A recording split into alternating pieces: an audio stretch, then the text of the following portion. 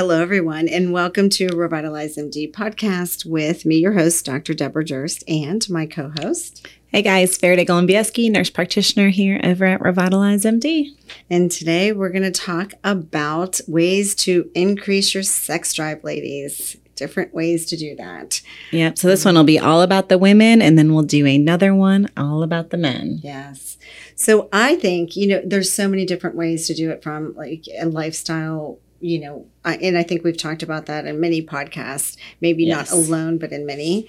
This one is like, maybe how you can use natural supplements, herbal supplements to increase sex drive. And we have a great combination product that we use that has lots of different ingredients in it to increase sex drive by affecting like metabolism in different ways of the sex hormone. So, And this works very well when we pair it with our hormone replacement. But it is an option. Sometimes we'll have women that are a little bit hesitant in the beginning and are looking for a natural option. And this is a great choice. Yeah. And so again, a lot of our women will be on something similar to this if sex drive or libido is a big issue. So this product specifically is one of our professional lines that has a combination of different products in it. We use a lot of it in the office. So there's 8 different ingredients in it. And, some of them are a little more difficult to say, but we'll end up, we'll give it a shot, here and there. And we'll get through it. I'm not worried. Yeah.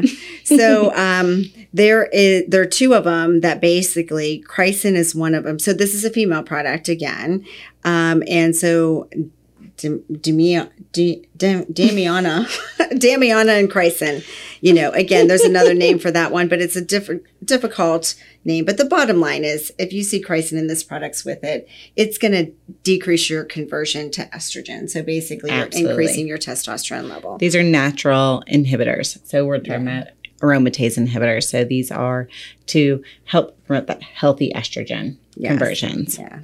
And so that's important. So again, when we're talking about testosterone, so if we're doing hormone optimization and we give testosterone, I always say we want it to stay testosterone, but it's going to convert to other things. And DHT is one of them, and estrogen is another one.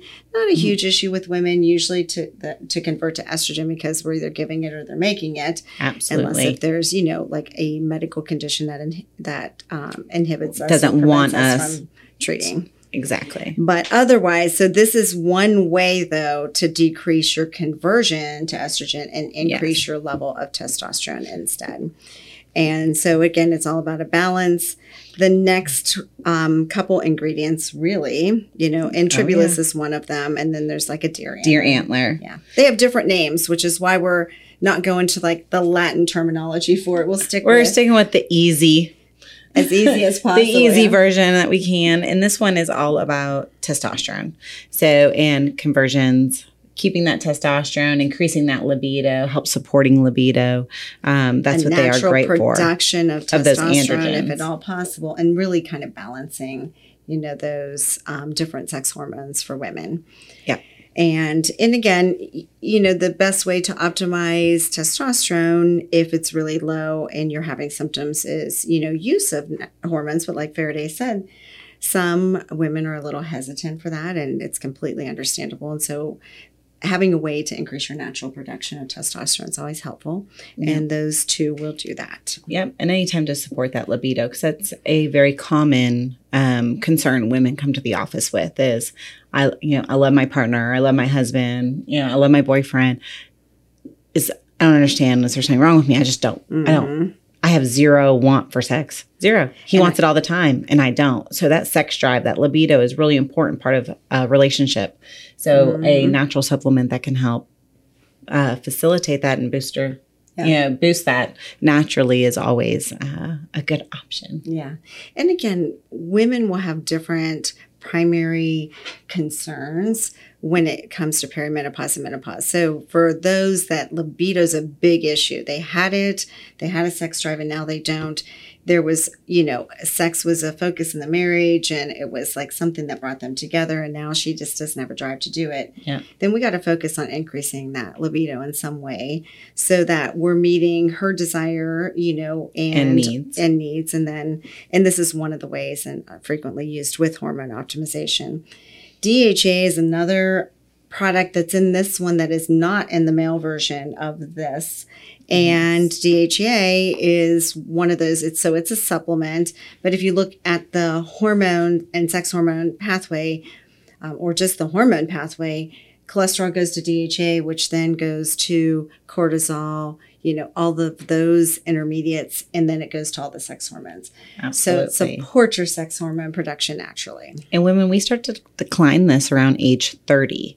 So when we're going into perimenopause and into menopause, we've already got our adrenals slowing down on those natural androgens and those natural balancing of hormones. So by supporting that and giving that back to the body, that's the main source of androgens for us through our adrenals is the DHEA. Yeah, correct. So by replacing that, it can help support everything below it on that cascade. So it has a healthy relationship with cortisol to help with how we handle stress. And then it also has that healthy relationship with testosterone and estrogen conversion as well. So we can sometimes see those testosterone levels come up a little bit just by supporting DHEA. Yeah. And to that point, it does increase it in women, but usually does not increase it in men. DHEA does not increase testosterone production usually in men, but does in women. And so again, supporting that healthy sexual function for women in a postmenopause, time frame is important. And DHEA can be one of those supplements and ways to do it. And we actually do test and follow DHEA levels, especially if we have somebody on DHEA. So again, just knowing that somebody is watching. So if they're supplementing with something that can go too high or have issues, it's important to know that they're following and keeping you safe. So Tongkat Alley, I always think of it as Tongkat Alley. Tongkat, like tongues. So, it's a sexual supplement too. But again, this is more of increasing testosterone. Yep. Helps. So it can also help with libido as well. Again, all these supplements are meant to help with, essentially for women, if we increase testosterone, we're going to increase libido. So it is just, that is the pathway. That is that function. And really the only thing that's going to decrease libido in a woman, especially if it was there already, is low testosterone or meds of some sort. So if you're perimenopause, menopause, your testosterone's not optimal or you're on medications that interfere. And most of these are either increasing testosterone production, supporting production, or decreasing metabolism in some way to other things, and therefore increasing your testosterone and libido. And then there's a couple other ones that are really herbal supports, like a ginseng, Chinese ginseng, horny goatweed. These are really ginkgo biloba. Yeah. And they're here to increase your blood flow and support adrenal health. Because again, if cholesterol goes to DHEA, which supports all your sex hormones or your cortisol and stress, you don't want it shunted down a stress pathway. So if you can use some of these herbal, adaptogens pretty much, then you're going to support your adrenal gland wherever it sits, whether it's stressed or it's fatigued. And then you're going to shunt that back over to sex hormone production. And then ginkgo biloba specifically helps with blood flow. So when we increase blood flow, and then it also can help with relaxing smooth muscles. So increased blood flow and a relaxation of those smooth muscles are really important in the female sexual response cycle. And for sexual wellness for women and health, to help with that orgasm strength, to help with that pleasure center. So we talked a lot about the sexual response I was waiting for you to, on another podcast. So, and we went in very deep detail about that whole cycle, but this does help support that cycle through that relaxation of those smooth muscles and the increase of blood flow to all of the area, but also the vagina. Well, and what's fun about that podcast, if you have not listened to it, not only did we go into deep depth with the sexual response, but also the history there of how that was developed. Very interesting. Interesting, very funny. It's worth a listen. So if you haven't listened to that podcast, please check that one out. Female sexual response is it's pretty interesting to kind of break down that cycle and then the whole history behind it, how the research was conducted to find out what worked and what didn't work. Just the whole thing was interesting. Very interesting. I learned a ton during that podcast and prep for that podcast. So just so you know, again, diet, exercise, sleep, reducing your stress, all of those natural lifestyle, basically adjustments are important.